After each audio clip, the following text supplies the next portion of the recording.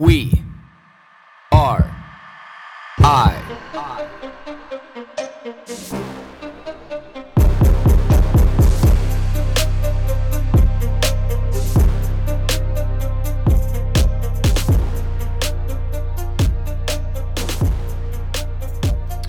Welcome to We Are I. We're sitting down here with Ryan. A little bit of backstory on Ryan here. He's a union rep with a pretty high stress job. He's got an advisory role. He's kind of the go-to guy for problems. And, if you ever need any real tough file or a complicated file, he's the guy to be able to go to be able to get things done. He's also got two young kids, which we all know how stressful that can be. 36-year-old guy, so fine-tuning still on how to be able to deal with all that. Married 9 years and been together with his wife for 19. So obviously he's done a great job of being able to manage that expectation there. Ryan's also been in and out of sports his whole life, been pretty naturally gifted in the athletics department. And when he was in high school and all through school, played pretty high level sports and, after school, gained a little bit of weight. And that's the reason why I invited Ryan on the podcast today, just to be able to talk about, where he was with his athletics, kind of like what happened after high school, some weight that he gained, and more importantly, how he lost it, because a lot of people, myself included, just have a lot of questions about this keto diet. And, somebody who's been through it through, kind of all the ups and downs for a long duration of time, and somebody who's seen just incredible results from it. So I'm going to let Ryan kind of take over and, explain that side of the story. Just wanted to give everybody a little brief general idea what's going on. We've also just finished pounding out 10 rounds of chin-ups. We thought that was a good way to be able to start this. And we're also going to bang out push-ups every 10 minutes. So if it seems random, you're going to hear the alarm go off, and we're just going to bang out 10 push-ups. It's going to start with 10, but Ryan and I, we might get a little bit competitive. We're both a little A-type personality when it comes to working out. So if it seems like we're gone for a little bit longer than 10 push-ups and come back a little out of breath, that's the reason why. It might have crept up a little 12 or 15, or if you're a grunt and a groan going off every once in a while, that's the reason why. So welcome to We Are I, Ryan. Thanks for having me. Yeah. So let's kind of peel the onion skins back to begin with here and just go real early childhood. Like when did you start playing sports, and what sports were those? Okay, so my parents had me playing soccer. I believe I was about 3, 4, 5 years old. I started playing. I think it was called ankle biters way back then, and then you move up to knee biters. I played a little bit of t-ball. Wasn't my thing. Tried baseball. Definitely wasn't my thing. I like to be a little more active than that, and I couldn't stand all the standing around. So it was soccer, and then I, and started playing some sports in elementary school. Basketball, volleyball, and then just kind of house stuff. I played serious. rep soccer when I was a kid, and then it was sort of my thing. And then I got to high school. Started playing high school sports, and I played every sport I could. In high school, I started out at a different school than I finished at. Grade 8, I went to a certain school and played every sport I could think of. Track and field was another one. I also ran track and field for the local track club as well in late elementary school. Were all these just like house level sports? I played rep soccer, and then the track and field was competitive, right? You're competing every weekend, practicing once a week. The rep soccer, the same thing. It's a practice and a game, but the sports weren't what the kids have now, with these intense community programs. There's so much more now for kids as far as high level sports and competitive sports, with a lot of dedicated coaches, and the coaches were all dedicated back then too, but they didn't have those programs and systems in place that they do now for the kids. So Did your parents push sports quite a bit, or was oh it... yeah, definitely push sports. My especially my mom and my dad as well.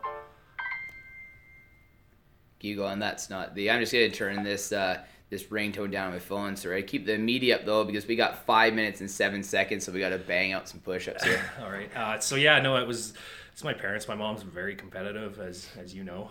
Yeah. She was always pushing us as kids. My brother played rep hockey. My sister was a phenomenal athlete. Ended up playing Division I basketball down in the States. Was an incredible swimmer.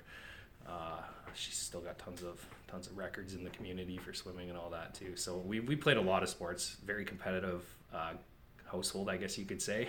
And it sounds like everybody's pretty goal driven in your house, and athletics just runs in the blood at your house. Yeah. The competitive nature of all of us and pushing.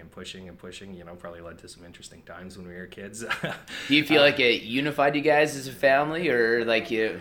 Yeah, you kind of looked at your, as much as you're a family and a team, it's there's definitely some in-house competition, pushing each other, banter back and forth, right? My brother was a pretty good basketball player too, and what happened with me is I kind of fell in love with basketball. I changed schools after grade 8 and went to a school that had a little bit more of a basketball program than the previous school. And I sort of gave up on soccer, so to speak, and focused on basketball and played a bunch of basketball, probably too much. And I was pretty good. I wasn't by no means was I a superstar, but I enjoyed playing, and just the competitive nature of it. It's a team sport, but it's also one of those where you can see the individual as well as playing on the team.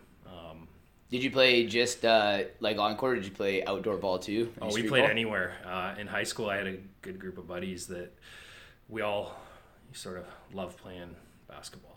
And we would be, outside on the school courts in the summer. We'd be, summers off, we'd be playing a ton of basketball, play on some of the local courts. And then, in the summertime too, there'd be like your kind of club teams.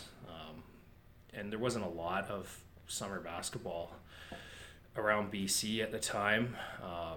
So my high school team, we would play down in the States a little bit. We would play in Mount Baker. There was a league down there at Mount Baker High School, I think it was. It's been so long. So back and forth to the States, and we'd play in Linden, and they had more programs, more club programs. So there was a higher level of competition down there.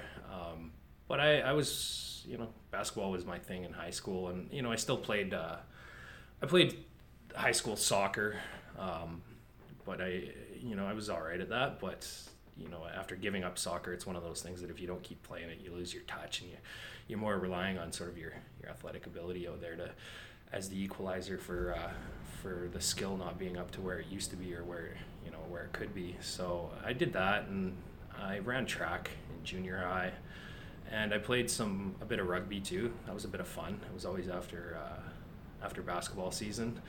Kind of let off a little bit of the steam there, right?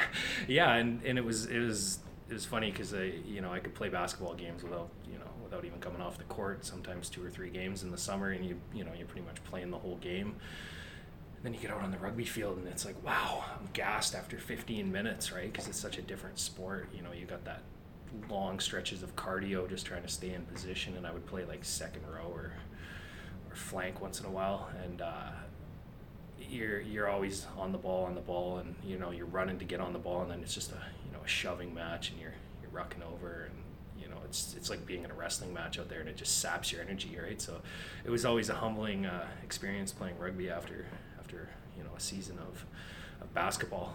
But like rugby just wasn't your thing. It was fun, right? It was more just cross training was kind of how I looked at it. I wasn't very good at rugby. I mean, it was another thing, like you can run and chase and play a bit, but it was definitely not something I wasn't focused on. It was just more like the cross training. That's kind of like, when you look back at it, since, we're the same age, and, when I was growing up playing sports too, that was always like the commonality is like, there was a little bit of emphasis on lifting weights, but it was always trying to find another sport to cross train for the sport you actually wanted to play. Yeah. That's what I did too. I mean, I think 2 years I swam competitively sort of competitively. I don't think I was much of a competitor, but it was just the cross training aspect of it, right? Because my sister was swimming all summer, so when you're younger, it's like you go watch your sister. It's like, hey, I might as well jump in the water, right? And then start practicing and all that. And it was never to get, to excel at swimming. It wasn't going to be my thing, and it wasn't anything I don't think I wanted to excel at, but it was just fun. It's horrendous on the cardiovascular system, though. Yeah. Well, there we go. First 10 minutes. Let's hold that thought. We got we got some push-ups to do here. Time's ticking on the next 10 minutes. So give us a segment to bang out 10 push-ups right now.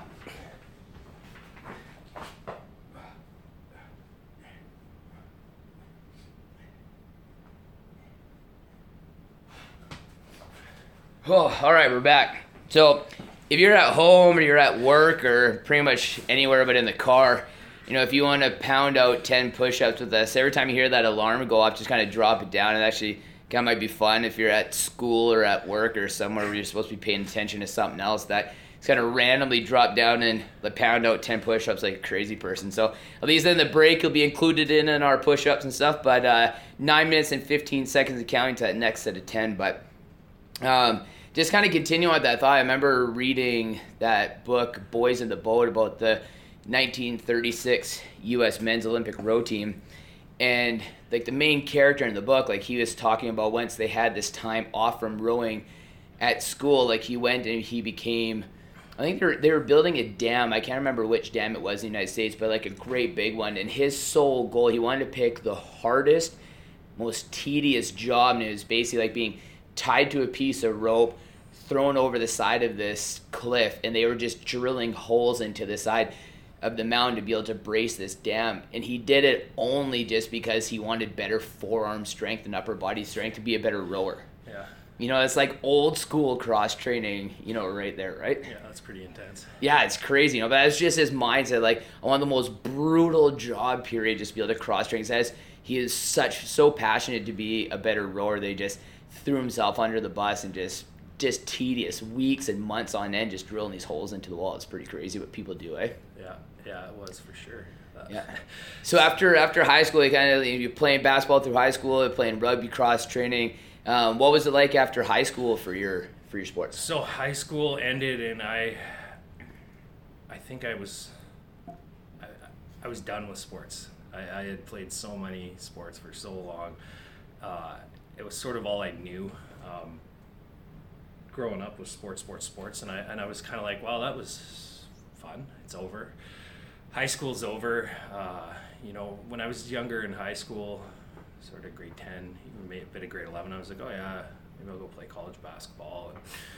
And, didn't really put any effort into that.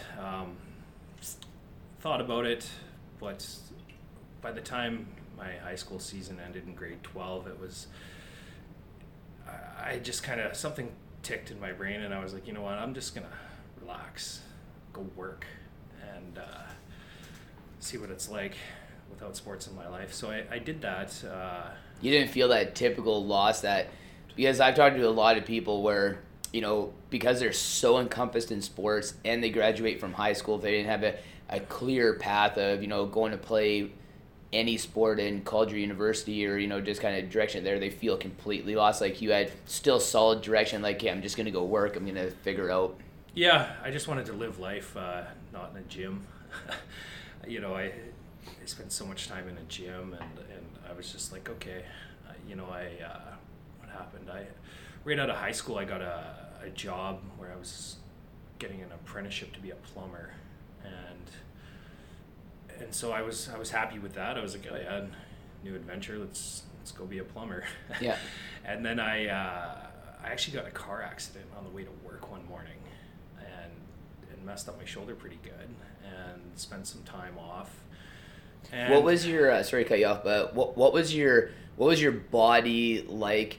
When you finished playing sports in high school, especially since now we're talking about that you got in a car accident, there might have been a little shift there. Were you jacked up, ripped six pack kind of guy?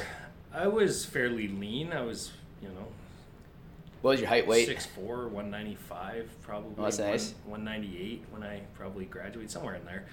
Then I kind of went out and joined the working world, and then getting hurt in that car accident didn't really help, and my shoulder was messed up, and then I ended up trying to go back and work, and it was kind of like a nagging injury, and I wasn't feeling it. I didn't want to be hurt at work.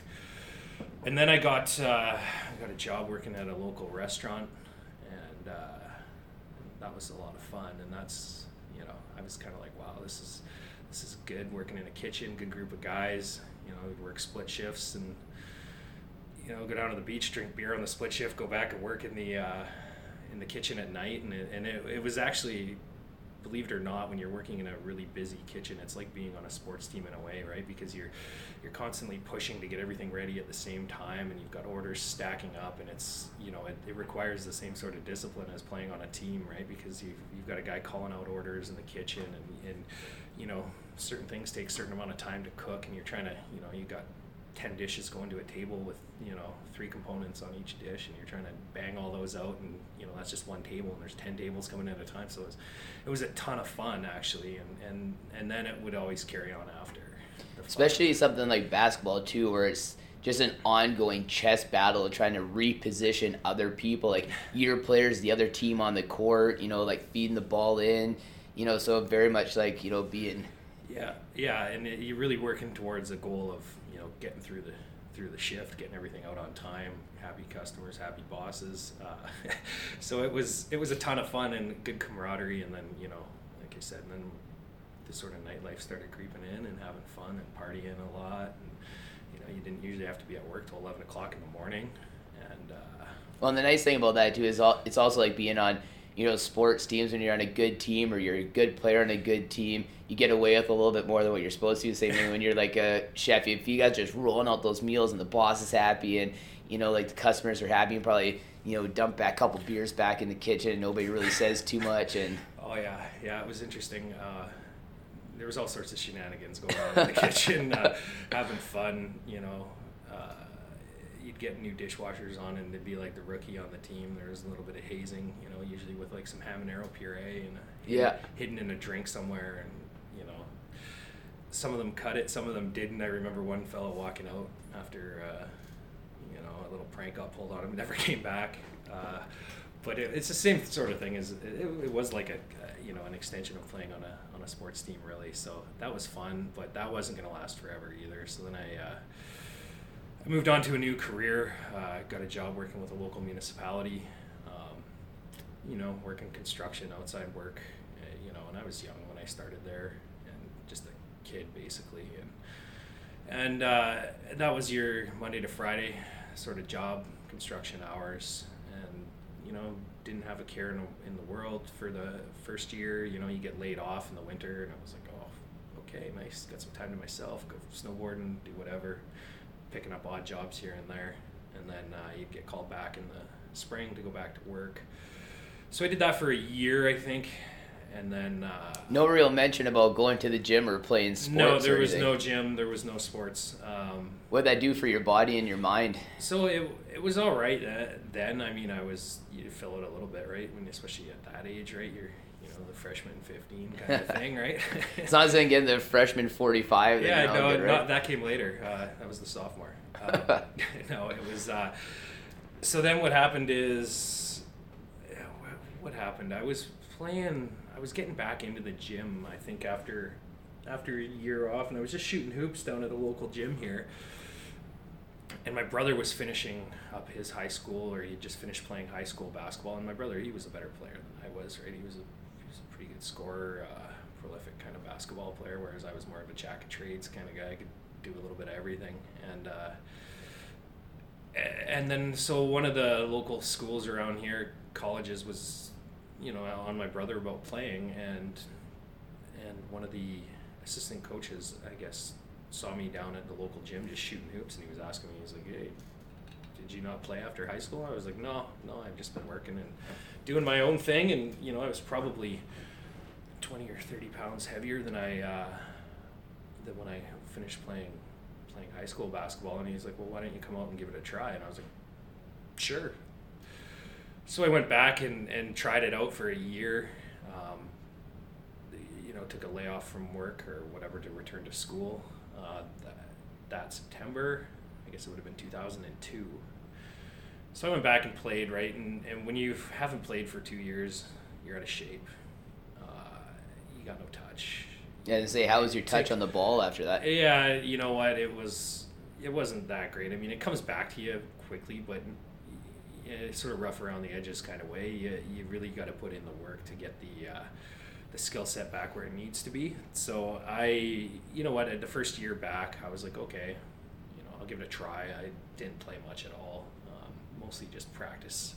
Right, you're on the practice squad almost. I mean, you're still dressing for games, but you're not getting much burn. Oh, there we go. Another 10 push-ups. All right, so if you guys are going to hop in, we got 10 push-ups. If you want to go more than 10, feel free, but we're going to jack up 10 right now.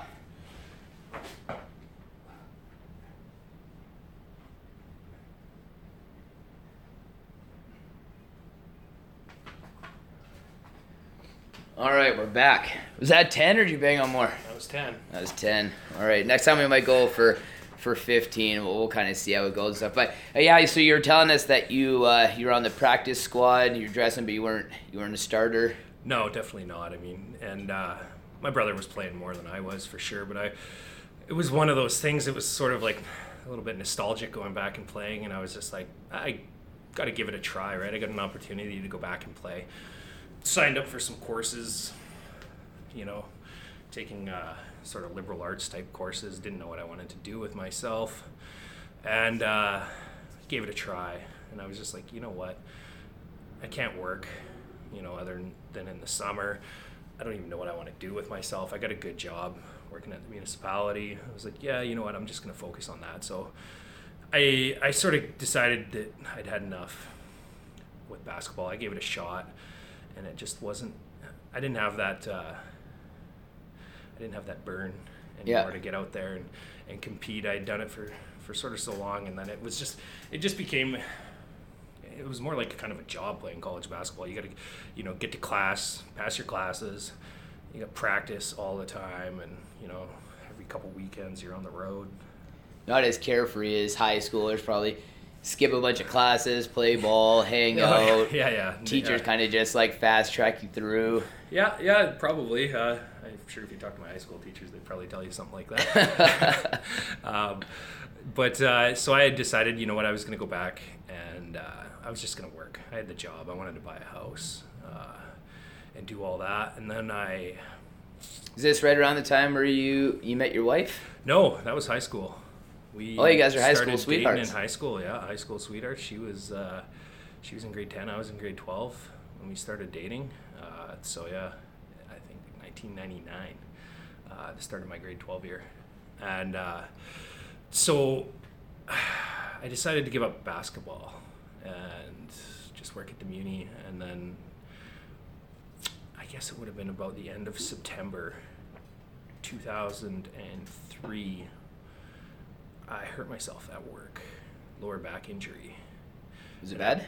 Yeah, it was to me. I'd never been injured like that before. Even like the shoulder injury, that kind of took a few months. I don't know how long that took to recover. It's so long ago. But my back injury was bad, lower back. It was muscles and tendons or something. I don't remember exactly what it was, but Nothing with like the discs or. No, there was nothing with discs. It was mostly like muscle and tendons, ligaments. Lower back, yeah, mid-back. It was lower back, and it was like the first time in my life where I was having a hard time moving. I ended up, off work for quite a while. How did it happen? I was lifting. We were on the line painting crew, painting the center lines on vehicles, and the latex paint. I was picking up a can of latex paint to throw it in the back of a raised flat deck truck, and as I picked it up and twisted, it was just like, ow, right? And I just remember I was like laying on the road. I was like, oh, what just happened, right? And then got myself together, and I think I went home from work and took a few days off, and then it wasn't getting better, so then I went to the doctor, and I actually ended up in the occupational rehab program because I'd been off for a while, and I just couldn't, it wasn't getting better, so did some intense physio. And which is, you can tell how bad an injury is at that point in time, because what we know now about the body, you know, if anybody's been in, you know, athletics their whole life, you know, like you have this certain, like your muscles on your body are almost like a helmet that protects your body. And then since your body is so used to being under stress, breaking down, and just being in the environment, you know, people recover faster from injuries. But if, you know, with you playing sports for so long in such a like rugby, basketball, soccer, baseball, all these things that you can imagine, your body's pretty used to being under all that stress. Did all those things kind of come into play with your injury thing, and like, wow, there are all these sports I've played and this has been so long now and it hasn't got better? Did that start to play in your mind at all? Yeah, it was. I'd never been hurt like that, and so it was kind of a mental thing too, right? And then the best thing was as through workers' comp, I got into the occupational rehab program where it was like physio every day, you know. And they start you off really slow, and it was kind of boring at first, right? And you sort of, because I was, you know, used to, if I was in the gym, you know, you're going hard, right? But that's not what that was about. It was a lot of just stretching and trying to get the back right. And that worked, but you know, then I started packing on the weight big time, right? And you know, favorite beverage was beer. So you already had like 15 pounds on from high school. Oh yeah. And then now it's that, like that injury. I was and then I just it was more focused on getting back to work and just worrying about work, and I didn't want to get hurt again or anything like that. And then you know, you sort of, as you kind of progress through your 20s and you're just working during the day and, you know, out drinking beer with the boys at night, it was a lifestyle of you know, it definitely wasn't the healthy lifestyle that I try and live now, and there was lots of it, and lots of good times, but too bad, like, you know, 5-6 beers a night didn't put you in ketosis, eh? Yeah. Life would be so much easier if it was like that. I would have been really jacked back then. 8-pack, just veins ripping through the body. Yeah, it definitely didn't work, if that's what I was trying to do. But no, it was pretty good, and it, you know, I had a good job, you know, and was able to buy our first place pretty young, and Ange knew what she wanted to do. She wanted to, you know, I think after her first year at university, she knew she wanted to be a teacher. So I was like, well, I got a good gig here. I'll keep working, and let's buy a place. We bought a condo when we were pretty young, luckily, around, especially in, you know, Vancouver market. You know, in the suburbs, it was still expensive. So we got in at a good time before everything went crazy, which, you know, looking back, it was a good choice to focus on work and getting into the property market. But, you know, I kind of forgot about sports. So how much weight were you up now? Like, you know, you gained that first 15 pounds after high school. Oh, yeah, got and that then I accident, just started then packing the weight on, right? I probably went up like 50 pounds from high school. so you're about like 250 now. 250. Yeah. And then Did you think about it all? Was that like on your mind? You're like walking around like, man, I'm like 250 right now. No, I didn't cool. even care. I was just like, yeah, whatever, right? I was like, and I think in the back of your mind, you're like, oh, I can get back in shape anytime, right? But maybe next week. Yeah, something like tomorrow, that. next I'm week, having way next too month. much fun working, right? You got more money than you've ever kind of had, right? And you're just plugging away at life, and just fell into that routine. And then what happened next? I ended up just plugging away at work, just packing on the weight, right? Drinking beers, you know, eating unhealthy, going out to the pub all the time. Just, you know. Did physio work to going through that occupational rehab program on the back side when you came out of it? You know, it did work. Back was good. Yeah, my back was, by the time I got back to work, it was good. And then I don't know how many years later, I ended up doing a number on my back again. I don't even remember how I did it, but this time it was so bad that I spent like 9 months in the occupational rehab program because it was just so messed up. And then were you at a point at the initial stages, like were you know, in a hospital, bedridden, anything like that? Nothing like that, because it was muscular and but it was bad, and like my back was messed, and like I couldn't even put socks on because I couldn't bend over, right? And I was having to figure out how to get socks on in the morning, you know, especially first after, and then they give you like the muscle relaxants, and then you can't do anything on that, and you gotta sit around for a month doing nothing, right? And then like, but you know, still able to go out. And your wife's only going to put your socks on so many times before she tells you to beat it. Yeah. Usually I was probably sleeping in and she'd probably left to either go to school herself or work at her job. But so then I kind of, that really kind of scared me straight. I'm like, well, I can't get hurt. I don't want to be stuck, off work any longer than I need to be. And so I kind of shied away from sports and I was just, there was no thought even in my mind of being involved or playing any sports or going to the gym at all. I was just more focused on whatever, having fun, partying, making sure I didn't get hurt, going to work. Did you gain any more weight on top of it? I gained a ton of weight. I think I got up to like 285. Which is so much harder on the back in general, putting all the extra weight on. Oh, funny. There's another 10 minutes. All right, everybody. So we now know that we had, Ryan, he's at 285 pounds. It's almost 100 pounds up from his post-high school weight. But time's ticking away on the next 10 minutes. Let's all bang out 10. Or no, wait, we're 15 this time.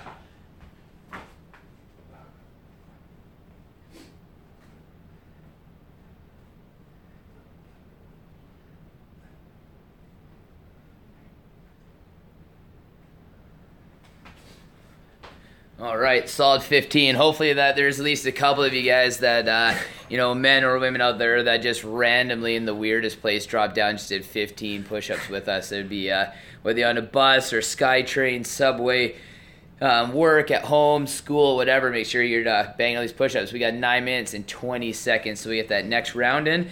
So we just came out. Ryan got injured. You're 285 pounds. Back's injured again. Where'd you go from there? Physically, mentally, what was your mindset like? What was my mindset like? I don't even remember. It seems like such a blur, when you talk about sort of the daily grind, it was just a grind.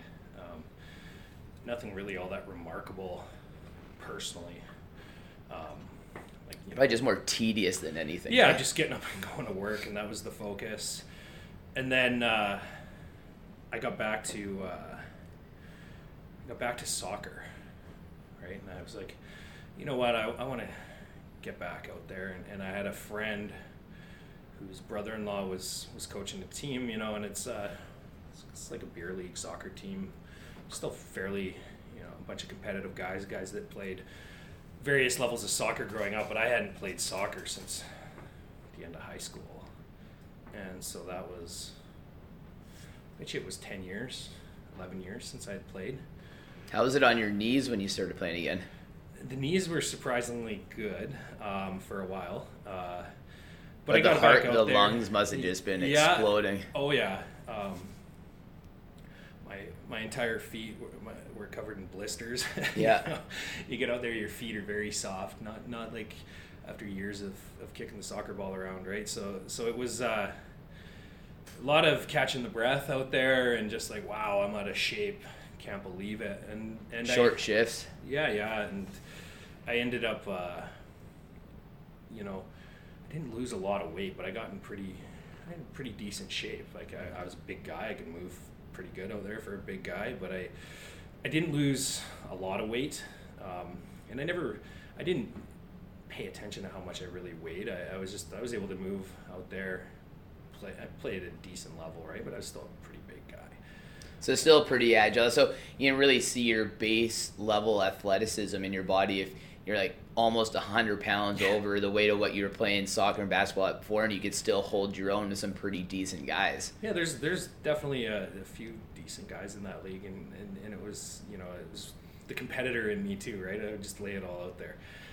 So yeah, I did that for 5 years, just kind of that, and then I got into squash as well, and squash was really good for the foot speed, but I'm playing squash as a bigger guy, and it was a lot of fun, just playing like B division in the Fraser Valley kind of thing, and playing like fourth or third on the team, and but it was fun. It's really competitive sport, moves fast, and it was something I could do, right? I liked it. It was very competitive.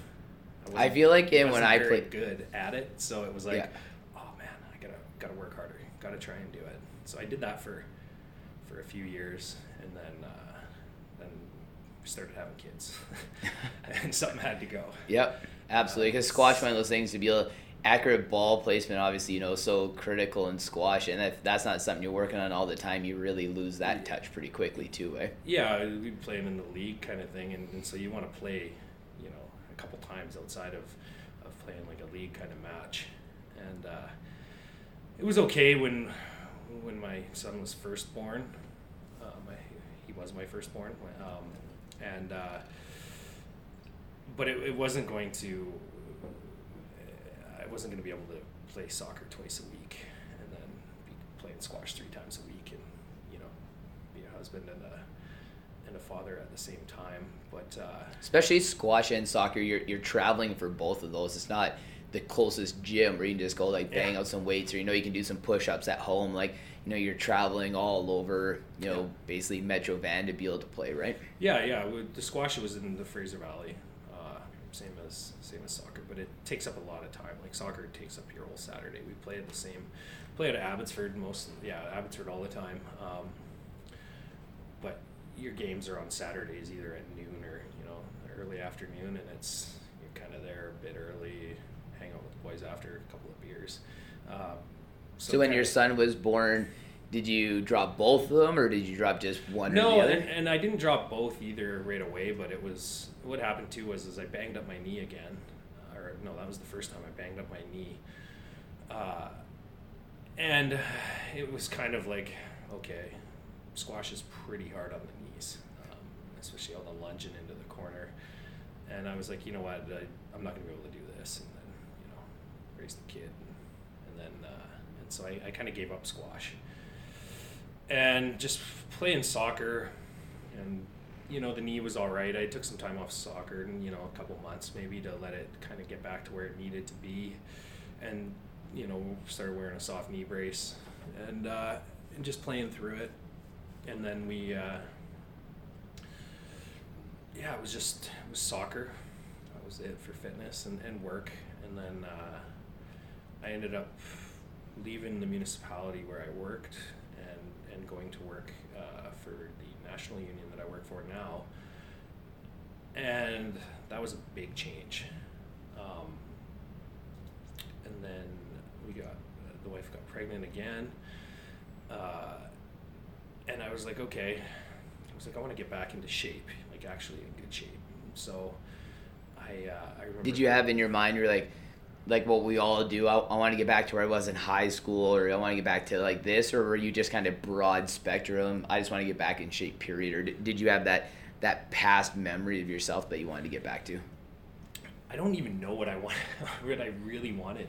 I just knew that I was sick of walking around at 285 pounds, right? And I was like, I'm like, if my knee's going this, that, and everything else. And so right before my daughter was born, I remember getting blood work done at the doctor, and my blood pressure was high normal, and I'm like, well, I don't want that. I'd rather just be normal. And same, my A1C should have been better. It wasn't bad. I didn't have any sort of diagnosis or anything like that, but it was high normal, I guess you could say. So one day I was sitting around and I'm like, okay, what can I do diet-wise that is going to work? Because, you can play a ton of sports and be,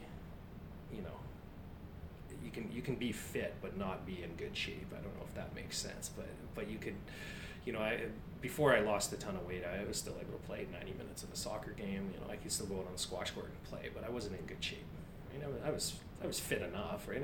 I could do it, but it wasn't where I wanted to be, and I was just kind of like, and then couple that with sort of the blood results I got back, and I was just like, yeah.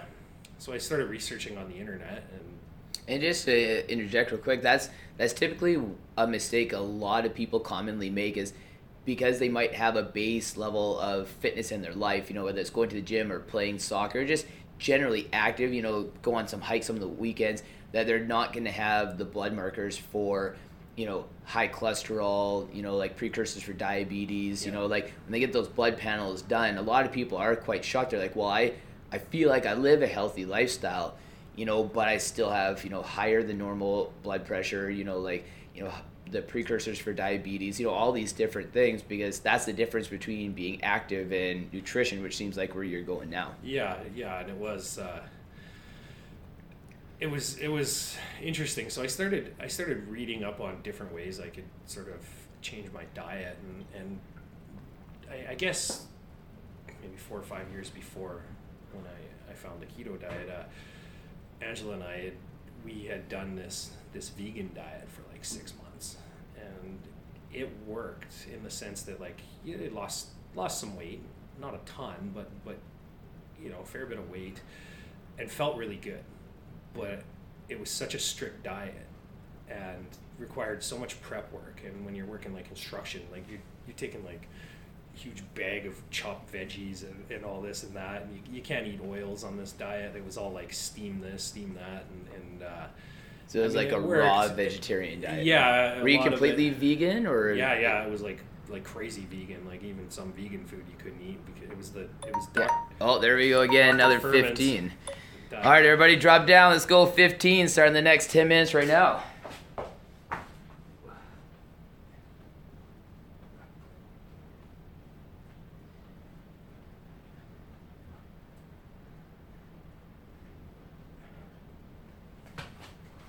All right, we're back again. 15 push-ups down, 9 minutes and 40 seconds to the next 15. So you just didn't take being a vegan to a regular level. You took vegan to like a whole different level. It's kind of how I did everything in my life at one point or another. Take it to the max.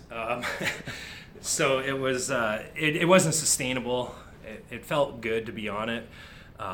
Did you ever get like your B12 levels checked, or like? No, I didn't even know about it back then. Yeah, right? It was like I was outside all the time. I didn't worry too much about vitamin D. Right, working construction.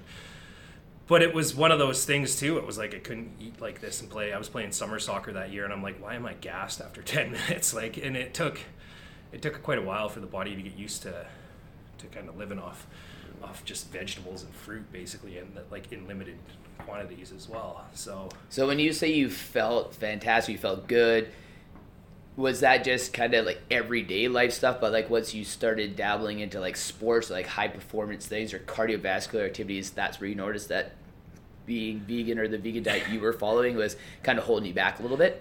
Yeah, I mean, the body had to adapt, and it was like I was running in sand out there. But I didn't.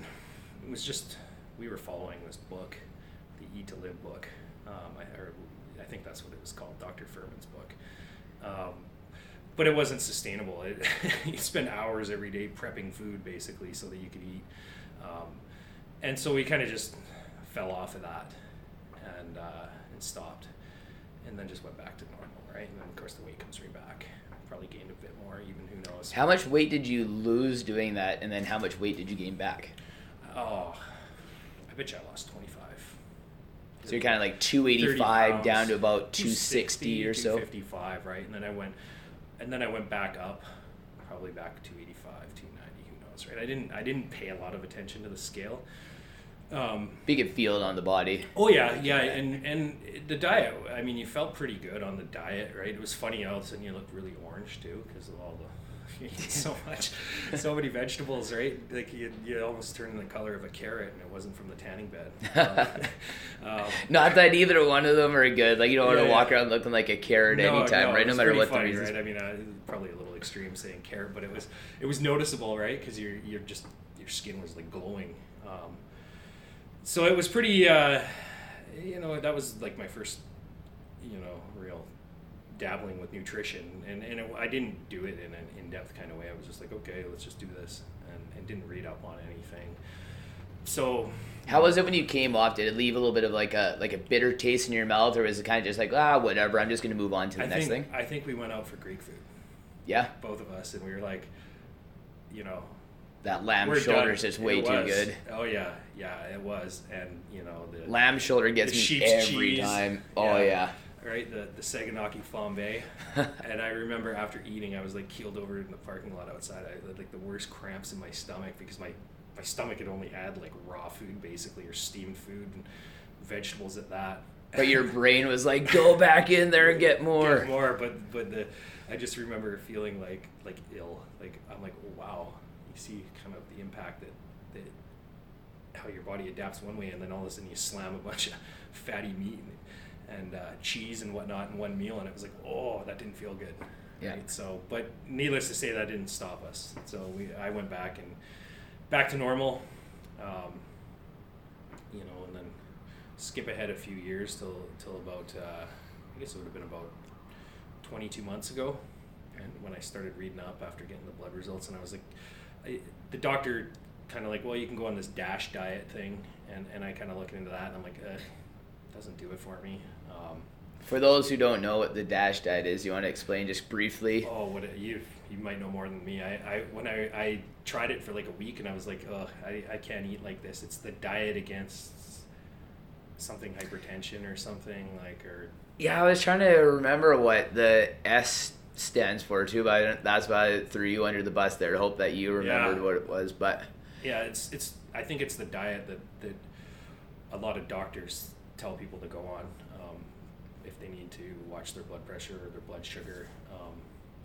So I was like, yeah, whatever, right? I'm not that concerned about it. I'll figure something else out, right? Me being who I am. And then so I started poking around on the internet and researching, and then I came across the keto diet, and I was kind of like, I was reading all these people's sort of personal anecdotes and about their experiences on it, and I'm like, you know what, I could do this. Did you feel overwhelmed when you started? Because obviously we know once you hit Google and you type in nutrition or diet, 14 trillion search results come back. So I found a really excellent website kind of right away, luckily, and it was well laid out.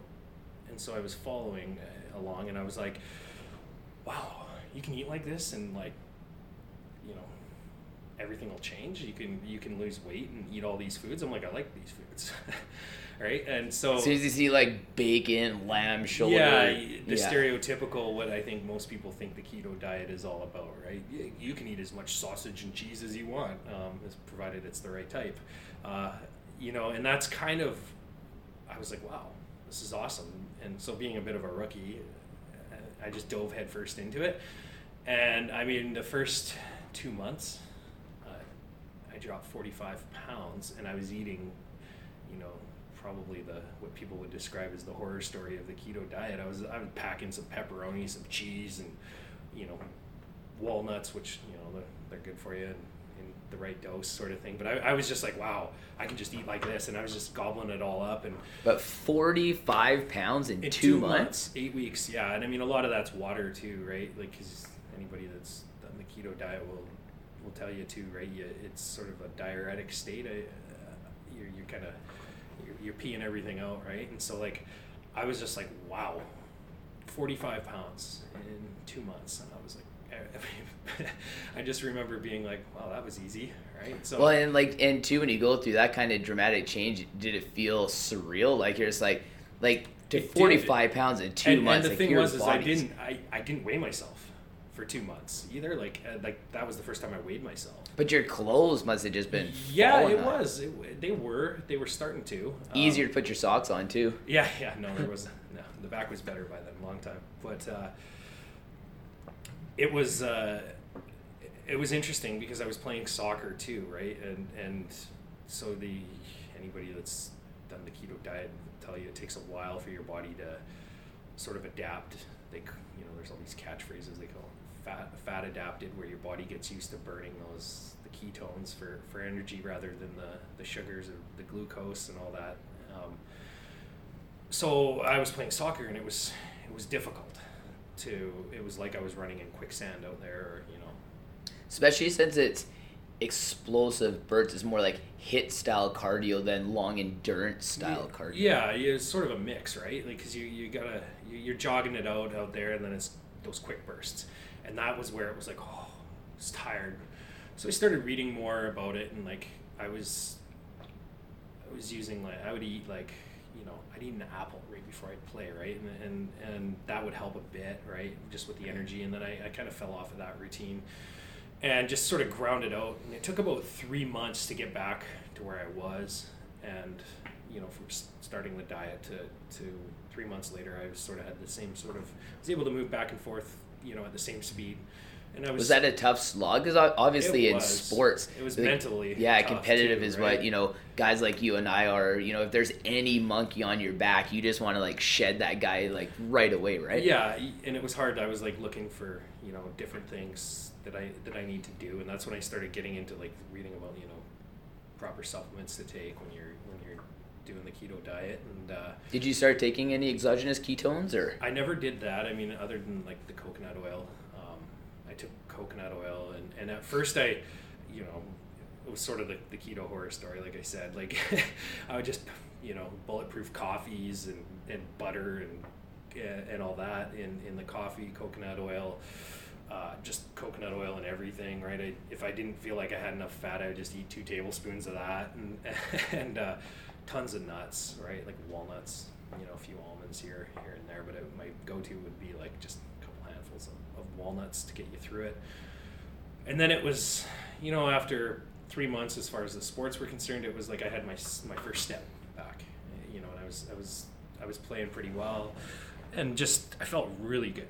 It was like this crazy level of energy, almost too much energy. It felt like you could just you could run forever. Oh, there we go, everybody. 15. Next 10 minutes starting.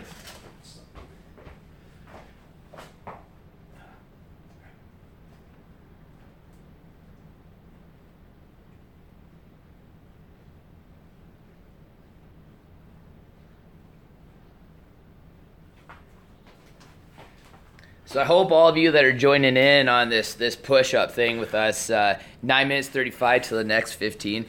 Remember, chest to the floor, folks into the elbows. Don't be one of those cheaters that doesn't even get your shoulders below the elbows. Try to get that chest right down to the floor. Legs tight, butt tight, drive, get that trunk stability, let the chest and triceps be strong. So if you guys remember we left off, Ryan was just basically saying he finally got his touch back, he finally got his energy back. Are you still at that 45-pound, drop now, or? Yeah, it was funny. After losing like 45 pounds in 2 months, I started paying more attention to my weight, and I was weighing myself, and I think I was at like 240, and it seemed like forever that I had been there. And then I started coming to your gym.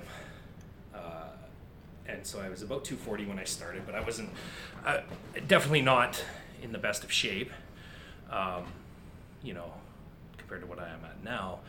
But still like a solid 45, 50 pounds down. Down. Oh, yeah, for sure, right? And like total, like you see pictures of me, you probably wouldn't recognize me if you knew me when I showed up at the gym versus what I used to look like, right? And so it was actually my mom was telling me, she's like, you got to come out and try this place. I'm like, yeah, it can't be that hard, right? And I remember showing up here and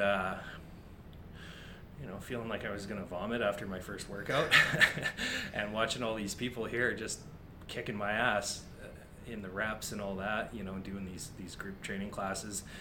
And I was like, wow, I'm like, I gotta get better at that. I don't like being last on anything, right?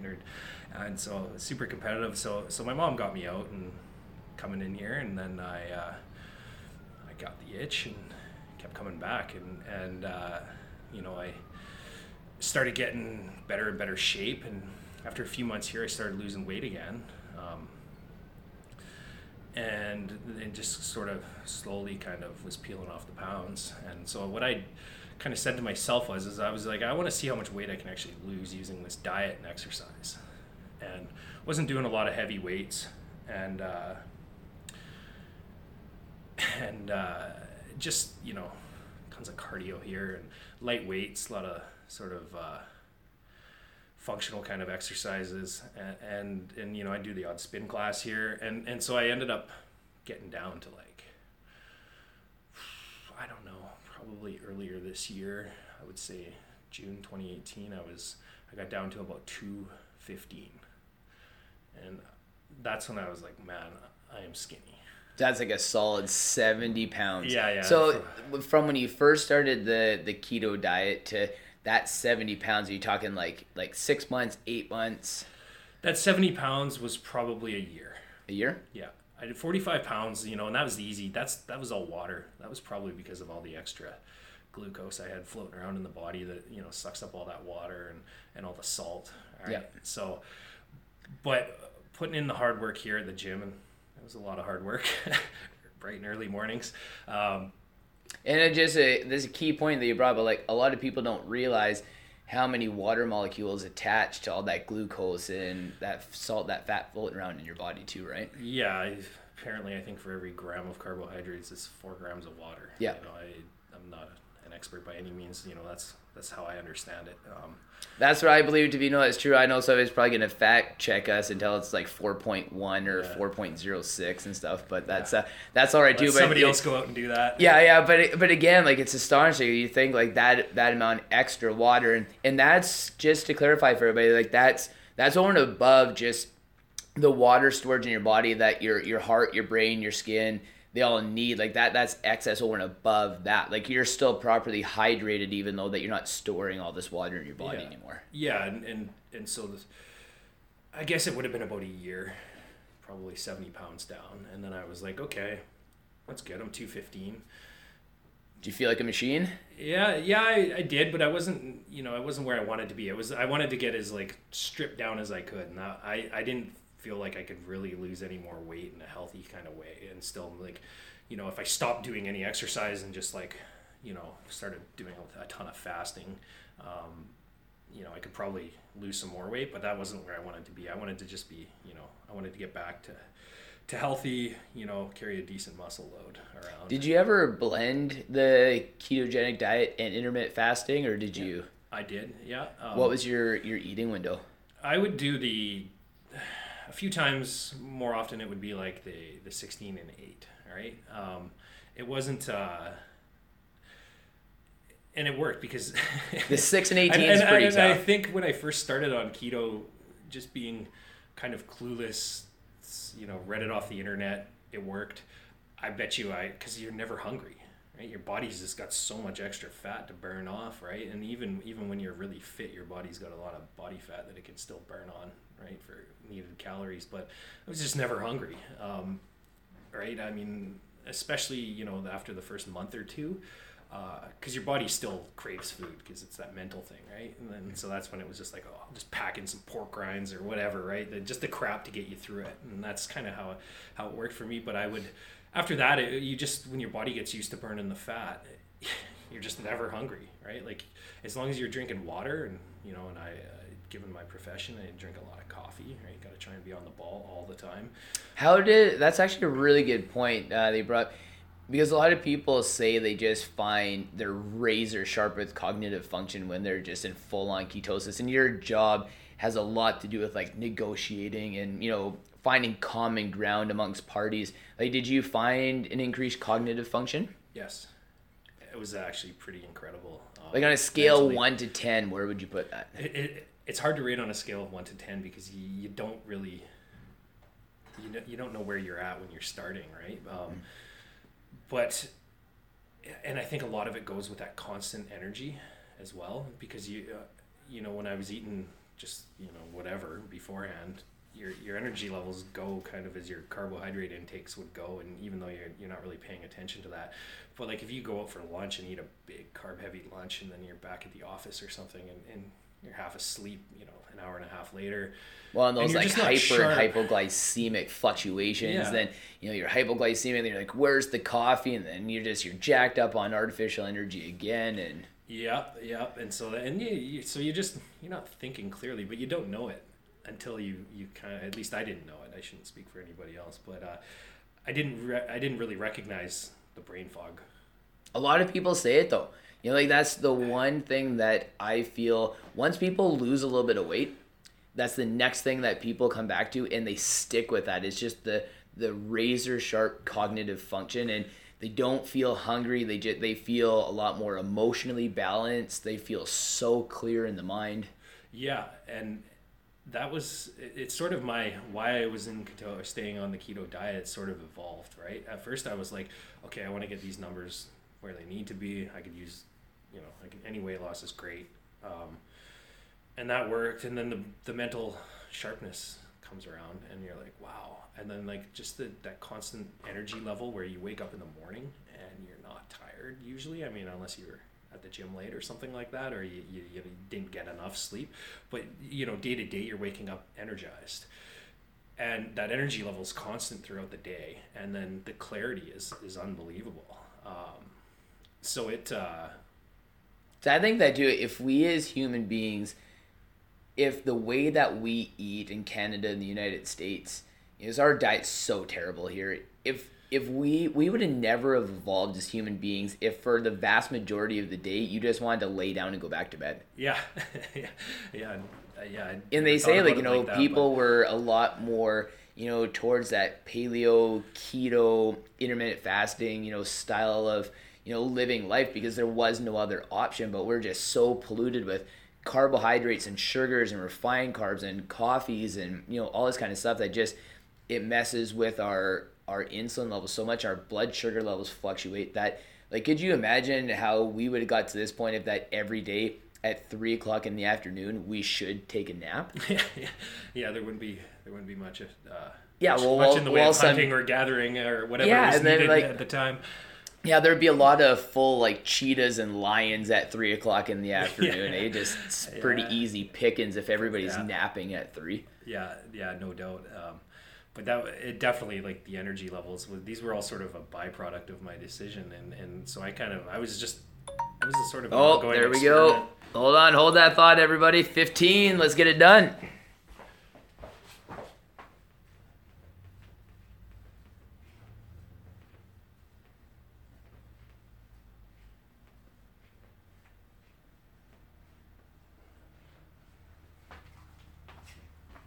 All right, there's our 15 again. All right, so you lost this weight. So you're down 70. How far down did you get? 215 was, I think, the lowest I ever saw on the scale. Maybe a couple pounds lighter, maybe, but call it 215. Why did you decide to stop it there? What was well, I was eating so strict on the keto at that point. I was under 20 grams a day religiously. And just the way I was working out too wasn't going to sort of pack on the pounds. I was lean. I remember seeing a friend I hadn't seen in a while, and he's like, "Man, are you running marathons now?" Just covered in veins everywhere, and I was like, "No, just diet and exercise, man. No marathons. I don't have the." How long do you think, or how many days roughly? Maybe not strict ketosis, but how many days do you think that you were actually in ketosis, or just really trying your best to be in ketosis? So, I went 6 months strict ketosis, and then give or take 6 months, and I pulled a real rookie move, and Angela and I went to the keg for dinner, and I was like, I'm going to pig out. Yeah. Do you want some bread with that? No, it wasn't even on the bread. It wasn't that rookie move. On the bread, it was too much protein. Oh. And which a lot of people think on the keto diet you can just eat as much protein as you want, but you can't. If you eat too much protein, your body will start converting it into glucose or glycogen. Yeah. Some expert will tell you exactly what it does, but it's glycolysis. I'm pretty sure. Yeah, with the abundance of protein, your body will then through glycolysis turn that protein into sugars in your bloodstream. So that's what ends up kicking you out of ketosis. Yeah. Yeah. So I went to the keg and I was like, all right, I'm getting the mega keg prime rib. 24 ounces of prime rib. They don't even have it on the menu. I'm like, I'm going for that. Right? I'm going to take that down. It's on the black net of the keg menu. yeah, it's in the back pages somewhere. That and a freaking lobster tail and just, appies that were prawn cocktails. Just pigged out, right? That's a ton of food. Lobster tail, steak, prawns. Dude, it was a ton of food and so much protein. And then I was just my energy levels just went wonky. I felt like garbage, and I think that was a Saturday night, and it took till Thursday till I was feeling normal again, right? And what I know is normal now.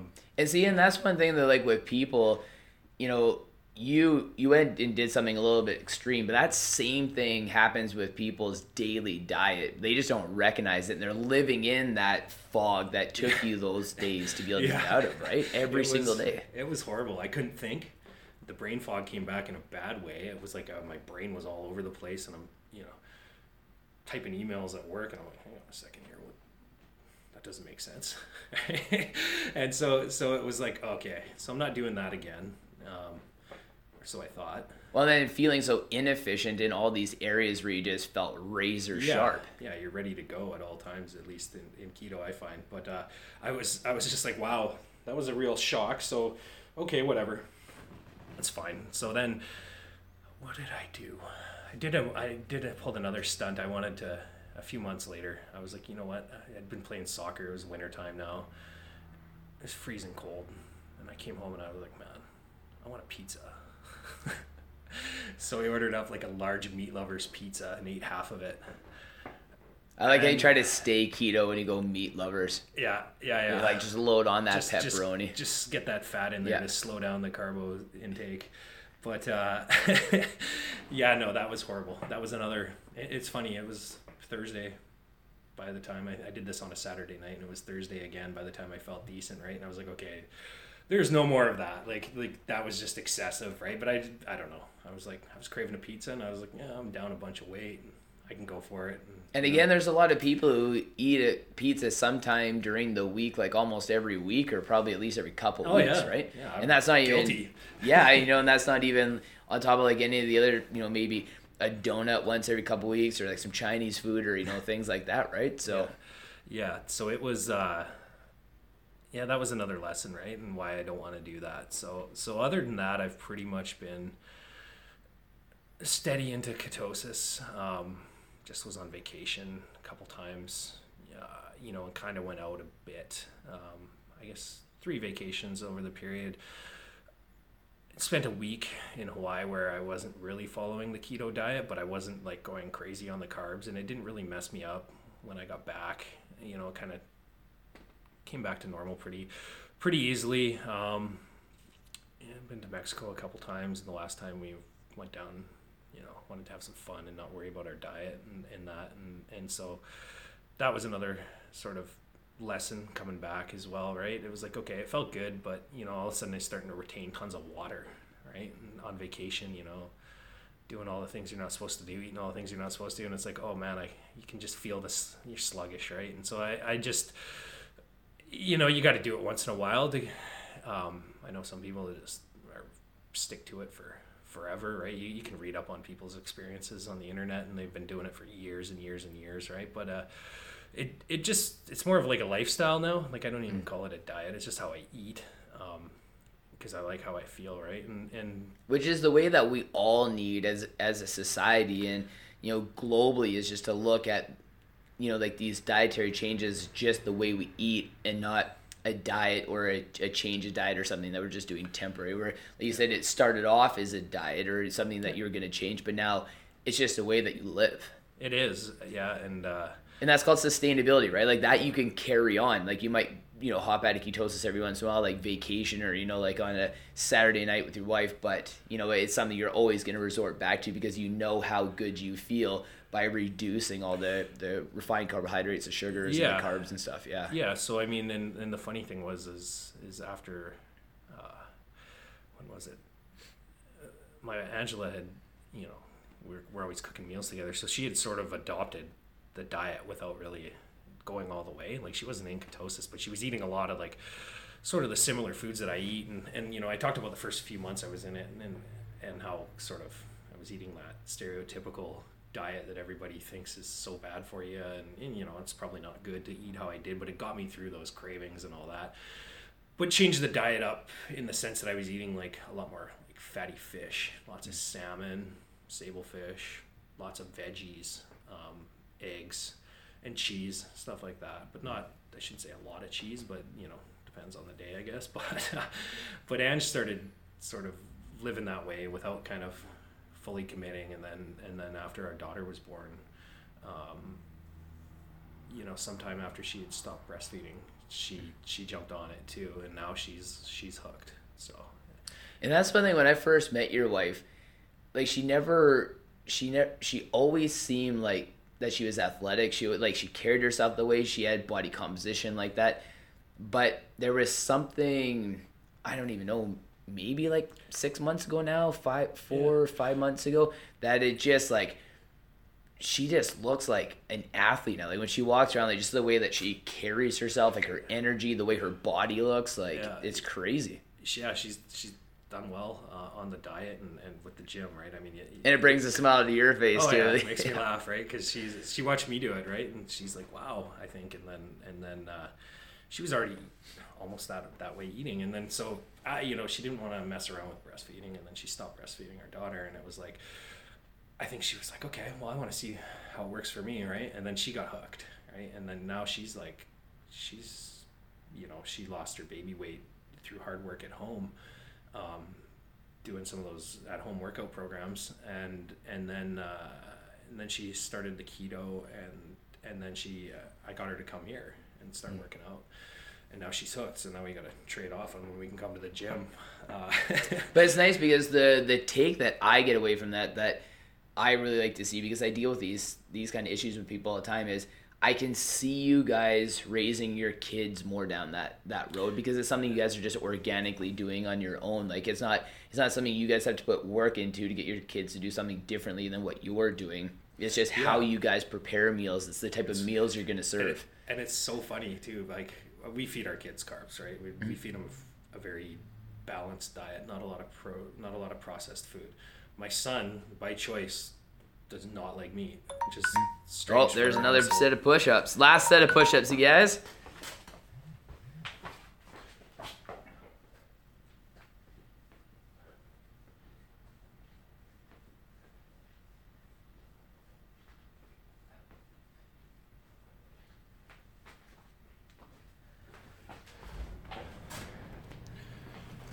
So your son, he kind of... he refuses to eat meat. It's pretty funny. He liked it when he was a kid, but he's the funniest kid. His diet, we just celebrated his birthday on Christmas Eve, his 4th birthday, and we asked him what he wanted for his birthday dinner. And his answer was milk, water, and cucumbers. No joke. One of his favorite foods is raw peppers, green, red, orange, yellow peppers. But good, he's 4 years old, and like he'll request like raw veggies all the time. That's awesome. He won't like, we still take him once in a while. We're like, you want to go get a Happy Meal? You want some chicken? No, let's just go home. I want some peppers and cucumber. Nice though, right? Like that must be a huge win for you guys. It's like, amazing, right? Because not ripping the cookies out of his hand as he kicking and screaming. He's just like, give me some raw veggies. And we still try and give him those kid experiences, treat once in a while here, but he'll flat out refuse sometimes to even to eat like a McNugget Happy Meal. Yeah. And my daughter, she's 18 months, and she'll eat anything, right? Little vacuum. We were eating mussels the other day. She must have had 10 of them. Sweet. Just gobbling them up. She'll eat seafood, curry, anything. Good. We try and cook, all sorts of different foods at home. So yeah, it's funny with the kids, like there's not a lot of processed food in our house anymore, right? Whereas bags of chips used to be around all the time. Back in my early 20s, I didn't drink coffee. I drink a can of Coke in the morning to get me fired up to go to work. None of that's around anymore, right? So it's been interesting, the diet. And so for me, I got down 215 pounds, and then I said, okay, I'm going to start tweaking things. Change up the workout routine, been coming in more, open gyms, trying to lift heavier. And I guess I started that in about August. And so now I'm up 35 pounds, still doing keto and just packing the muscle on now. I adjusted the protein that I eat. I mean, and I don't, we've got a food scale at home. I don't think I've ever used it. I think Ange used it when she first started out, but I just kind of consciously try and eat more protein. More chicken, more fish, and a ton of nuts. Yeah. You don't want to see our Costco bill. It's ridiculous. And eating, I'm not as tight on keeping it under 20 grams of carbohydrates a day. There's some days I bet you I'm 50 to 80 grams. And after which is like a hamburger bun almost, for like most people, right? So yeah, like 20 grams of carbohydrates is you really have to pay attention. You get that from like your broccoli and your cauliflower and your asparagus or your Brussels sprouts and all that. Like there's enough carbohydrates in there to get you to 20 without, cheating. Yeah, and it's not like a whole. It's not like a trough full of broccoli either. It's like couple little pieces of broccoli. You gotta watch, right? Right. So like, the trick is it kind of, the diet helps itself too, because you're not hungry. So a lot of the time you're not hungry. I mean, after workouts, you can be, but it sneaks up, right? And the one thing, if I had advice for anybody too, is there's so many products out there now that are keto this and keto that, and they're meant to, in my mind, make keto easier for people that are having a hard time giving up on like sweets and this, that, and everything else. I stayed away from those completely in the start. I never got into any of the the name brand kind of keto foods, all the processed crap. It's full of all these fake sugars and whatnot. Never got into any of that at first, and I know a lot of people you read about, and like they swear by sort of replacing all the crappy food with other kind of keto but crappy food that's full of probably chemicals and whatnot. It's because our mind just wants to pull us down that you're road, still, right? If you ask me, you're sort of still fueling that addiction, just in a different way, that sweet addiction, right? Because the North American diet, Western diet addiction. Yeah, and there's nothing wrong with having stuff like that as a treat, right? Like we got into like there's a difference between a treat and every day, and that's the part that I find is like people still want to have it every day, but not to have the discipline of making a treat a treat. Yeah. Where they get a lot of those products so that they can justify having that little bit of something every single day, and that's the monster that we got to put to bed, right? Yeah, and so it's funny, like if you can stick to it, you stick to like the outside of the grocery aisles, the veggies and very limited fruit, and when I say that, like a few raspberries, or if you're really missing fruit and you're gonna come bang out a hard workout, have an apple or something before you work out, because it won't mess with you. You might get a bit of an energy dip after you work out, but it won't screw with you being in ketosis. But I found that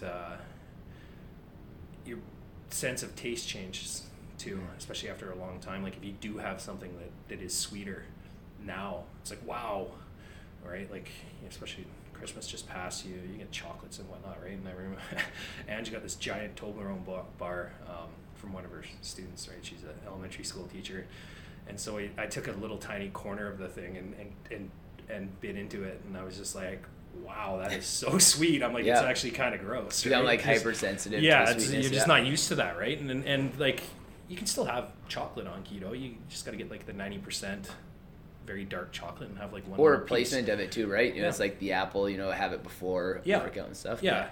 And I've experimented with all that sort of stuff, the fruit and all that, before soccer games or at halftime and whatnot, dark chocolates and raspberries and walnuts at halftime, and it works, but I think half of it's mental too, right? It did definitely help with the transition, but nowadays it's just I don't crave anything that isn't in my diet already, right? And everybody talks about it like it's such a limited diet, and I mean it is. You can't go buy a bunch of boxes of Cheetos or bags of Cheetos, which is all stuff we shouldn't be eating anyway. Yeah, right? I don't know, right? It didn't do me any favors, right?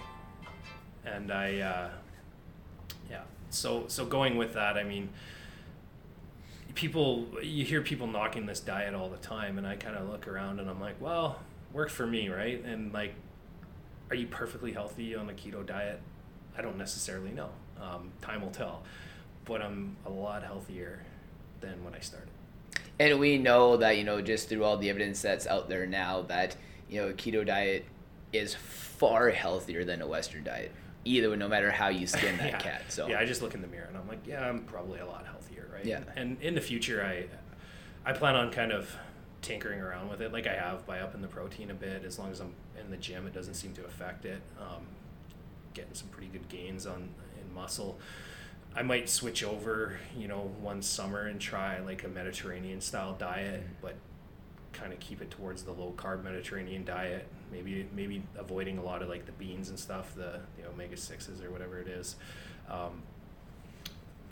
and just try that out, right? But I nowadays, I'll have the odd steak here and there, but a lot of fish, a lot of veggies, and a lot of nuts. What else? What else do you really need? Absolutely. Right? And proper supplementation. Anybody that wants to do it, they should get on the internet, read, talk to your doctor. My doctor, when I talked to him about it, he's like, yeah, it's good at first, but it doesn't help with heart disease and all that. And I'm sitting there, I'm like, well, I'm just not going to eat things that are bad for the heart, right? Because I think doctors think that everybody's just sitting at home stuffing sausage in their mouth, right? And bacon. And to be honest, not to knock doctors, but like a lot of doctors aren't putting any real research. They just don't have the time. Like they're, any good doctor will tell you that they don't go through any nutritional training really in school. They have to be passionate about it in their personal lives to really put the time and energy into understanding, all these things, or, go into ketosis themselves. There's not a lot of people, they may be dealing with in their patient load that are in ketosis and coming back for regular blood work to be able to understand that. And it's all still relatively new, but again, like the base of it all is just, it's healthier than the way that a lot of people in North America are eating now, because it's getting people out of the obese and, moderately obese categories and back down to like healthier weights and stuff. So yeah, and my only advice would be is research it and be comfortable with the decisions you're going to make. Mm-hmm. You want to understand a little bit about what you're getting yourself into. It's not the type of diet where you want to have cheat meals, all the time. I mean, there's different forms of the keto diet. You get some of the weightlifters, like the competitive bodybuilders and all that into it. There's cycling and all this and that, but they've got everything dialed in. Mm-hmm. If you're just at home trying to lose weight and going to the gym, cheat meals don't work. It just kind of, it messes you up, and it'll, if anything, my experience anytime I've sort of kicked in and out is it kills the motivation, kills the energy levels, and it makes it harder. It makes it not worth it, right? If you can get through that first 2 to 3 months on it, and it's not all that easy. You get through that, I think that most people will be happy with the results that they get, and maybe it's not a lifetime thing, but if they can use it to make some positive changes in their life, and then reintroduce foods that are healthy and stay at a good weight and a healthy lifestyle, then good for them. That's good. Well, that's some great advice, Ryan. I just wanted to thank you for coming in. I know a lot of people are going to take those tips to heart, and I just really appreciate you taking the time of the day to be able to help everybody bridge that gap on how to be able to get into ketosis, stay in ketosis, and just some of the things that you learned along the way. So thank you for coming in.